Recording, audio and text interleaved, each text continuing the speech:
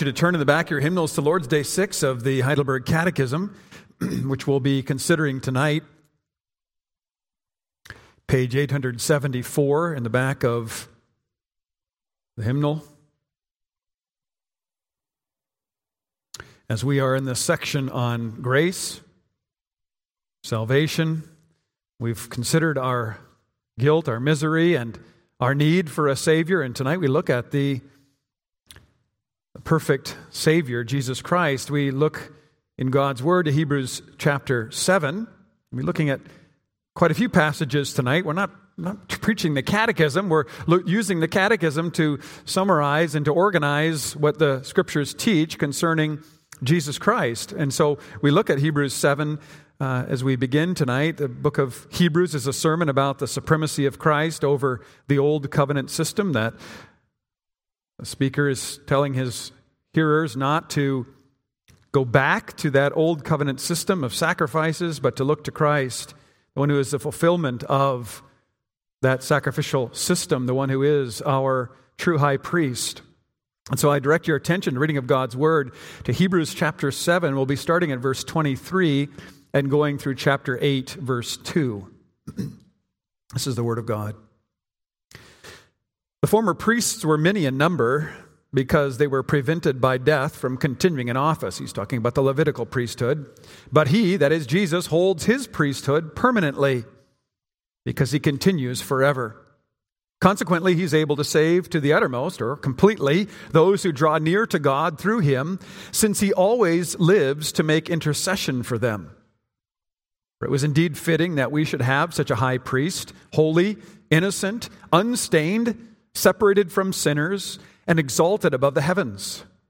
He has no need, like those high priests, to offer sacrifices daily, first for his own sins and then for those of the people, since he did this once for all when he offered up himself.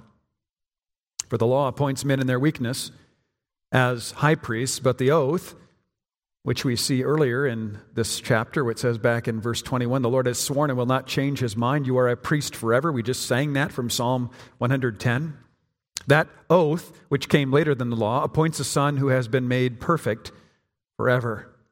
Now, the point in what we are saying is this. We have such a high priest, one who is seated at the right hand of the throne of the majesty in heaven, a minister in the holy places, in the true tent that the Lord set up, and not man. So far, the reading of God's own holy word. May it his blessing to the reading and proclamation of it this evening. Please keep your Bibles out as we'll be looking at other passages too. But as we come to the Bible's teaching on the dual nature of Christ, his divine nature, his human nature, I want to take a few minutes to defend the need for doctrinal preaching. I want us to think about that. I was thinking about that just yesterday and again, wanting to spend some time on that before we get into the content of Lord's Day 6. Church in North America has gone through radical changes in recent decades. One of the biggest changes is the call to deeds and not creeds. And there are church leaders who push away from the creeds, preachers who tell their people the gospel is the good news of our transformation. The good news of our new outlook on life. And certainly when the Holy Spirit works faith in our hearts and unites us to Christ, we are going to look differently at the world. We're going to look differently and understand the need of the world. We're going to see for the first time, as we're dead in sin before that, and as we come to newness of life through the Spirit, we're going to see for the first time our real need, which is for a Savior who will deliver us from ourselves, not for a salvation that comes through our doing. And so we keep before us then just who is this Savior? Who is this one that God has provided, so that we might not fail to recognize how needful it is that we have this one and none other. Just this week I was reminded of that again when I was confronted with I'm not going to get into the details, but with a very clear confusion between what it is we believe and what it is that other churches believe on a Reformed campus. And it's very troubling, and it reminds us again of how needful to proclaim the truth and to keep it before us. Christ is the way to salvation, the only way, and we want to remember why that is. Jesus went to the cross to bear punishment. He went there to bear punishment that all people deserve. That's offensive to the world. That's not something they want to hear. They want to hear, well, what can I do to get God to accept me? And there is something, and that is to repent and believe. And that's a work of God's grace, as we see through Scripture. John Piper wrote a book, 50 Reasons Why Jesus Had to Die. And his first reason, there's many reasons why Jesus had to die, but his first reason is this: to absorb the wrath of God against our sin. That's very, very much right up front, to be very honest. Why did he have to come? To absorb the wrath that we deserve for our sin. Not a big seller on New York Times bestseller, as you can well imagine. But what is the church to be teaching? What are Christians to be holding on to and teaching to their children and telling people about? That God is going to judge sin, but that he has provided a way to be delivered from judgment. But where is that? Where is that deliverance? It's, again, not in our deeds, but in the Lord Jesus Christ. The world will tolerate a church that adopts the ruling agenda of earthly groups, earthly rulers that recognize or give some notion that man is basically good and just needs to be pointed in the right direction. Many churches today preach a message that is what they call the most practical messages on racial reconciliation, social justice, compassion to all, ecological protection. Not saying that these things aren't before us, that the gospel doesn't call us to certain ethical behavior and how we live, but that the world would love to see the church just focus on those activities and take our eyes off of the Lord Jesus Christ, who, when he came, his first thing was not ecological preservation, but it was repent and believe, for the kingdom of heaven is at hand. And the way you enter the kingdom is not through what you're doing or how much you're doing, but rather the one in whom you are found. And there are those in the evangelical church today that are saying that the church's mission is to push for these things, to spend all of their time talking about how to break down the walls of racism and nationalism and ecological harm. And again, that's not to say we can't have those discussions and have those as we study God's word. What does it look like? How can we speak of love and compassion and kindness and creation care and all of the rest? But when it sets aside the church's call to be preaching Christ and him crucified, which Paul says is my message, then we've got to part ways with that. With that pressure. The kingdom of God is not entered through love and good deeds, but through repentance and faith.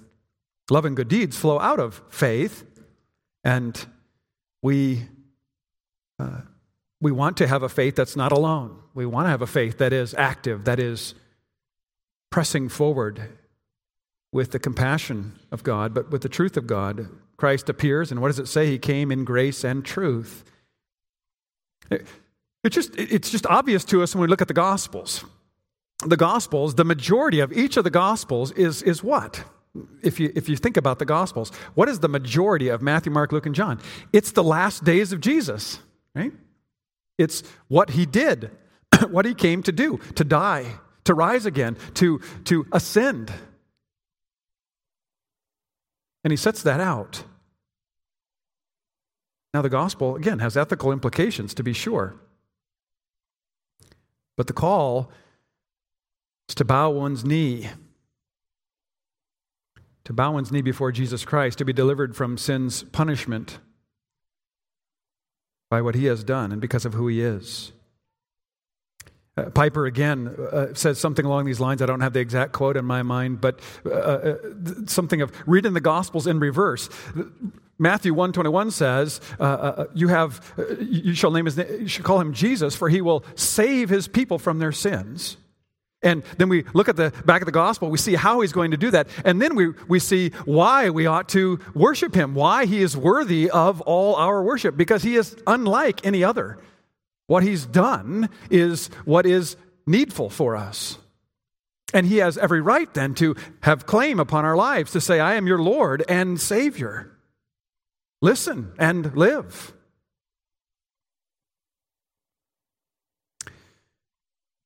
It matters that we remember who he was and what he did, or we get our definitions all mixed up. We don't have a right understanding of what it is when we say the gospel. It's the foundation of our salvation, who Jesus is and what he's done. Book title came to my mind this week as I was thinking about this. I work through different titles for my sermons throughout the week. I don't have them nailed down on Monday. But the one book is What He Must Be If He's Going to Marry My Daughter. Now, that's a book on biblical manhood. It's not a book on the dual nature of Christ. But the title made me think of this with a subtle change. What He must be to be my Savior. What He must be in order to be a perfect mediator. That matters. Now, we should be concerned. We should care about who our daughter is going to marry, who our son is going to marry. But we ought to also be concerned because of eternity of who the Savior is. Who is he? And can he help us in our need? Well, the question last week was, what kind of mediator should we look for? A few weeks ago when we were together, what kind of mediator should we look for? That was last Lord's Day.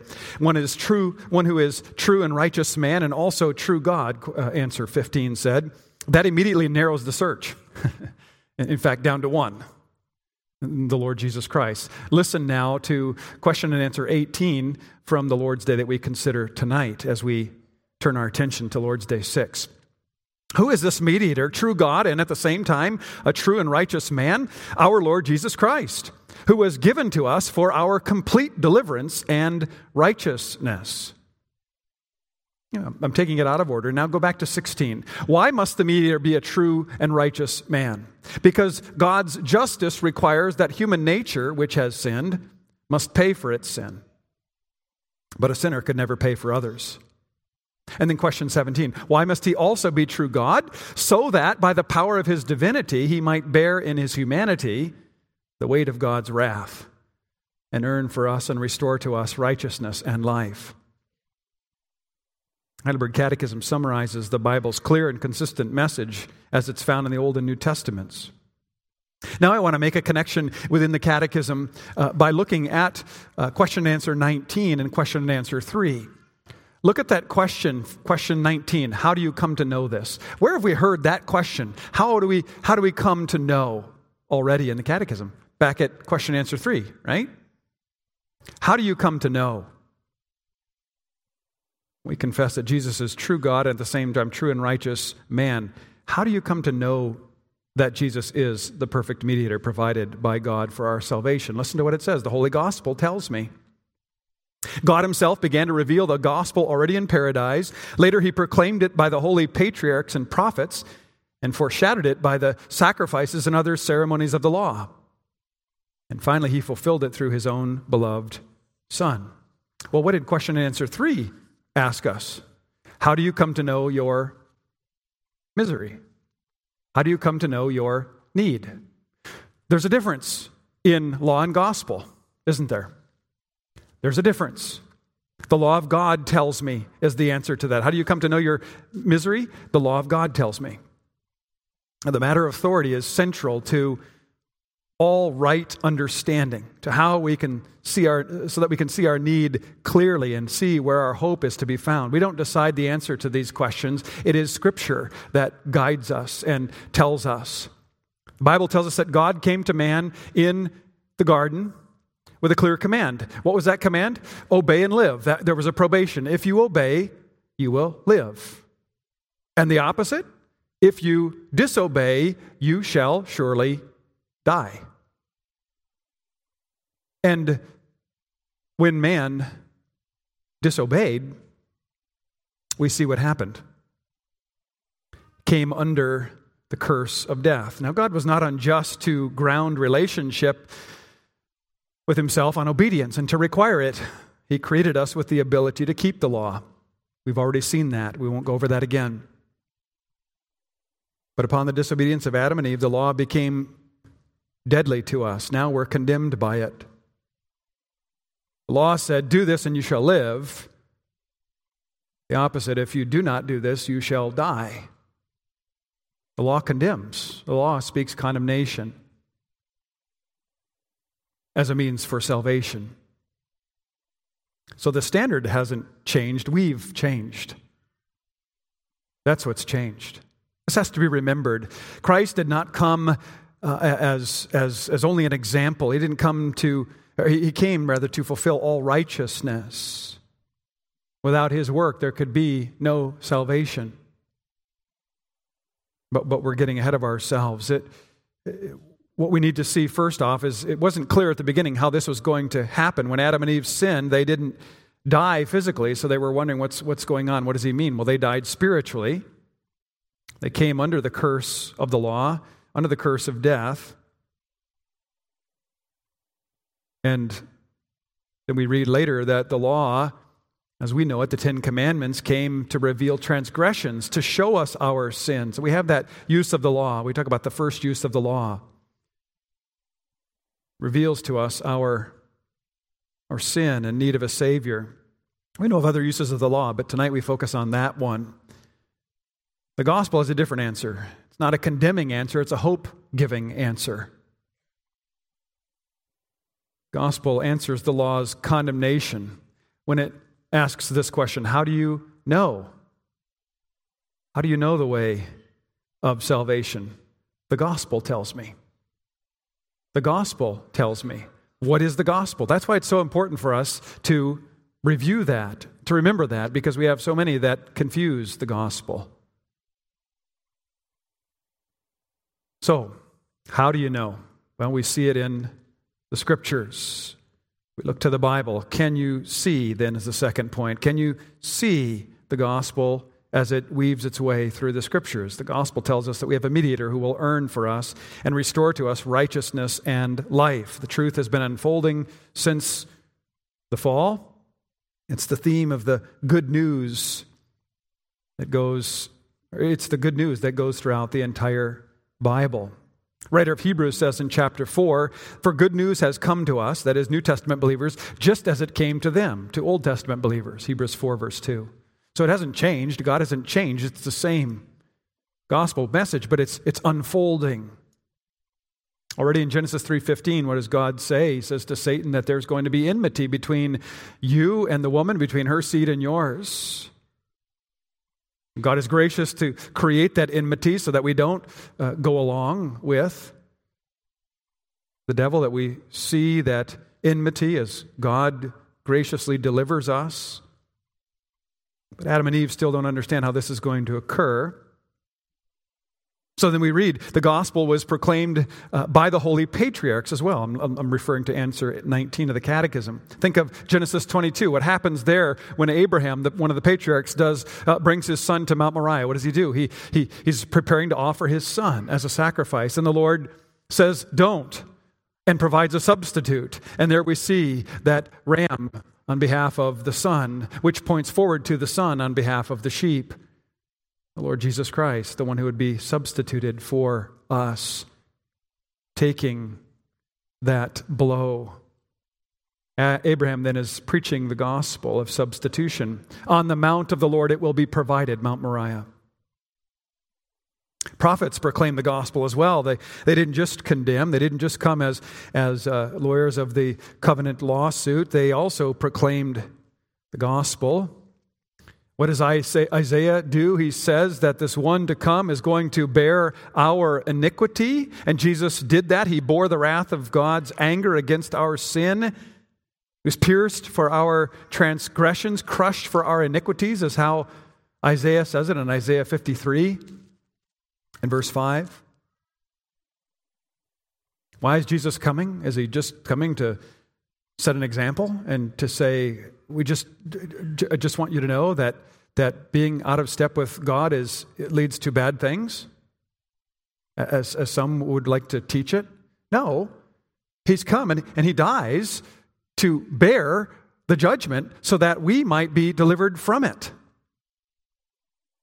He's the one pierced, hands and feet. The people hear they see what's happening as Jesus is on the cross, and they hear Isaiah 53 in their heads, right?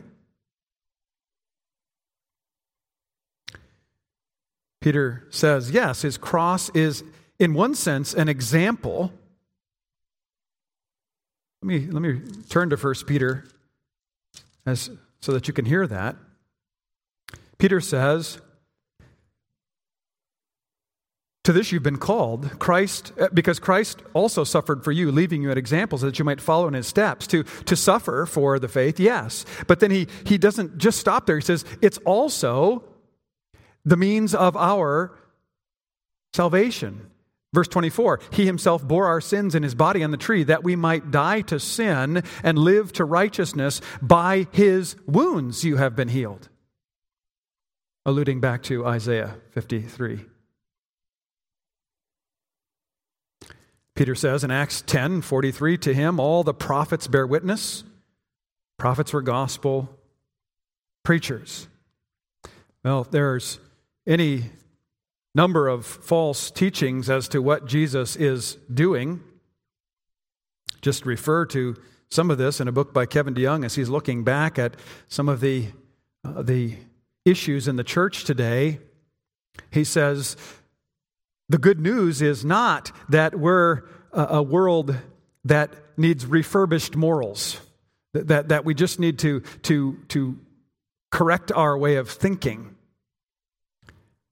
The good news is that there's a Savior provided for our curse, for our judgment. And he says we need to call people. We need to call people. He says this, there are some who ask, who say to their people, not, are you ready to meet God, but instead ask, what do you want to become in the next 50 years? What kind of world do you want to create? And they say, it's on you. It's up to you. What sort of world you're going to live in? What sort of way you're going to choose? How you're going to be, if you're going to be walking faithfully, then you'll know happiness. If you're not, then you won't. And people walk out and they say, well, I guess I just got to figure this out. Get closer to God by my actions. Again, don't hear me in an improper way. Faith is never alone. We demonstrate our faith by our fruit, right? But we're not saying, well, I'm climbing Jacob's ladder, as it were, to get to heaven through my doing. That's to confuse things.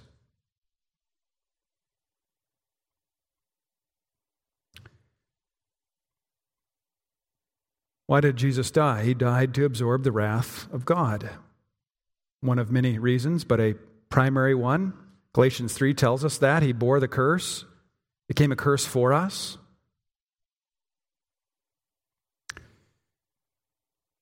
There are those who say that the call to faith is more a footnote to the gospel than actually the gospel.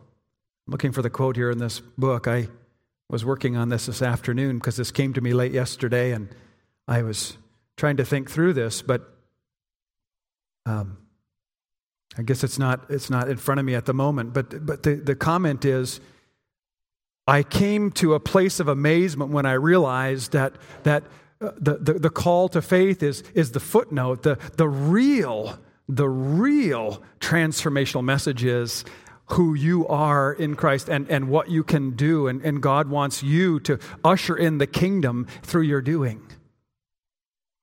That's a strange message and a confusing message, and leaves people wondering, well, wait a minute, how does Jesus fit into this? And the answer then is, well, he's your example. They say, watch what he does. That's what it looks like. And the scriptures say, no, the Gospels are all about what he's accomplished on our behalf to deliver us from the judgment against our sins. Well, we could spend a lot of time looking at the ways that that's illustrated, but continue through what the Catechism has to say, as it says that the Old Testament sacrifices and ceremonies of the law foreshadowed the coming of a Savior as well. Right? Answer 19 says the Holy Gospel is foreshadowed in the sacrifices and other ceremonies of the law. Leviticus 1-7 talks about all the blood that's shed for atonement, looking forward to one who would come to shed his blood for the complete forgiveness of our sins. The law pointed forward to the need of a greater sacrifice, the perfect sacrifice of Christ. If we're back in the book of Hebrews chapter 10, it says that there.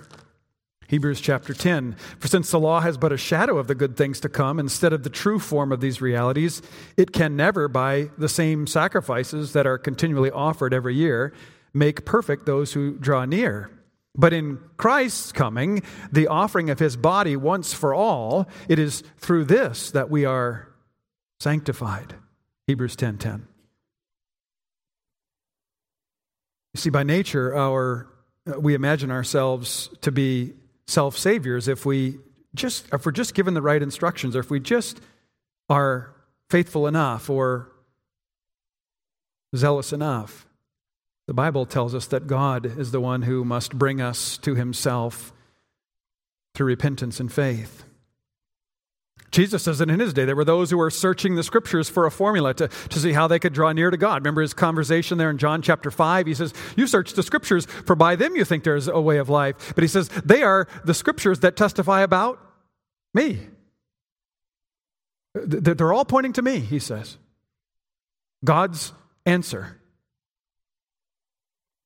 for sin.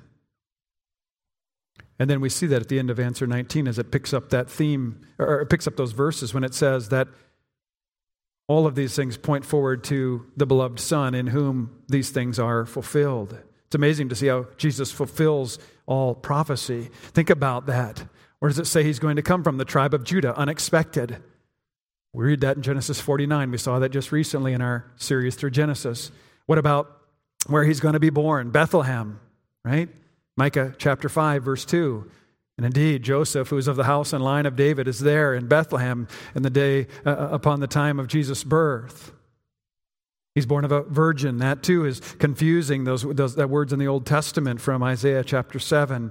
And then fulfilled, even Mary not understanding it all in Luke chapter 1, verse 34. He's the one who's going to be oppressed, and though oppressed, he would not open his mouth. Isaiah 53, verse 7. There is Jesus before Pilate, not speaking. He's fulfilling the prophecy before him. They would make Isaiah says that his grave would be with the wicked, provided by a rich man. Joseph of Arimathea places the body of Jesus in the tomb, and all is fulfilled in Jesus. He dies, but he's not abandoned to the place of the dead. The psalmist says, Psalm 16, verse 10. He is one who is not abandoned to Sheol. He rose to scatter his enemies, Psalm 68, verse 1. Jesus says, and as the gospel goes forth in Luke, he says, I saw Satan falling like lightning from the sky as the gospel goes forth, and he delivers his people from the oppressed such that they would rejoice, Isaiah 9 and verse 4. It's just amazing when you start thinking about how all these passages are fulfilled in this one to come. How do you know Jesus is your mediator? Because the Bible tells me so. The gospel reveals it. The Bible teaches us that Jesus' death on the cross was payment for sin. Not as some teach evidence of how valuable we are to God. We are valuable to God. It says, for God so loved the world that he gave his only begotten Son. He has shown that he has a great love for the world. But the emphasis can quickly lead us to ignore the reality of the work of Christ and our need to believe in what he has accomplished on our behalf by his death. Some argue that what Jesus was doing in his teaching and preaching was calling people to live to their true potential, the kingdom life, as it were, and to give their lives unto death Well, we certainly are called to take up our cross and follow after Christ, but that cross is not redemptive. It's rather our response. We're willing to suffer for the gospel. We're willing to put to death sins of the flesh in the power of the Holy Spirit, Romans 8:13. And Christ's first word in his ministry is of repentance and to believe in the gospel for the forgiveness of sins and the assurance of life in him. So we must turn to him and tell others their need for him. Satan doesn't want that message to be heard. So the question then is, do you trust him? Do you trust him? Can you trust him as a Savior? Can you trust him as one who fulfills all righteousness? And the Catechism says yes. Why? Because he's true and righteous man. Because he's true God. He's true God and true and righteous man. The Scriptures emphasize this again and again. Our creeds highlight this biblical teaching. Nicene Creed, he was God of God and was made man. Chalcedonian Creed, we confess our Lord Jesus Christ, perfect in divinity and perfect in humanity, truly God and truly man, of a rational soul and body, that is, like unto us, of the same substance with the Father as regards his divinity, and of the same substance with us as regards his humanity, and in all things like unto us without sin. The emphasis, the highlighting of biblical teaching. And as we saw in Hebrews 7, it's fitting that he would be like us and without sin. Chapter 7 again, back there in verse 26 and 27, it was indeed fitting that we should have such a high priest, one who is holy and innocent, unstained, separated from sinners, and exalted above the heavens. He has no need, like those high priests, to offer sacrifices daily, first for his own sins and then for those of the people, since he did this once for all when he offered up himself. Christ suffered once for sin, the righteous for the unrighteous, Peter writes, to bring us to God. We can trust Christ as perfect man. We can trust him as true God. John 7 says, in the beginning was the Word was with God, and the Word was God. It was with God in the beginning. Then in verse 14, the Word became flesh and dwelt among us, and we have seen his glory. Glory is of the only Son from the Father, full of grace and truth. Hebrews chapter 1, verse 3 says, God has spoken in various ways in the past. In the last days, he speaks of it through his Son. He is the radiance of the glory of God and the exact imprint of his nature, and he upholds the universe by the word of his power. And after he has made purification for sins, he sat down at the right hand of the Majesty on high. 1 John 1 says, what do we testify of? The one that we have seen, the one who is from heaven, made manifest. By the power of his divinity, he bore the weight of God's wrath against our sin in his humanity. We can trust him because, as the Catechism summarizes scriptural teaching, he earned for us and restores to us righteousness and life. He gives complete deliverance and righteousness. We can trust him because he's a complete Savior. You see, brothers and sisters, the gospel isn't just news that encourages us to try and try again to be good. It's the record of God's total rescue of his people. Gospel isn't something that we do. It's something we live. Something that we receive by faith, finished by God. That Christ is the one who earns for us and restores to us righteousness and life. It's that message, the only message which can lead us to fall before the face of our holy and majestic God and want to offer our bodies holy, to be wholeheartedly ready from now on to live for him.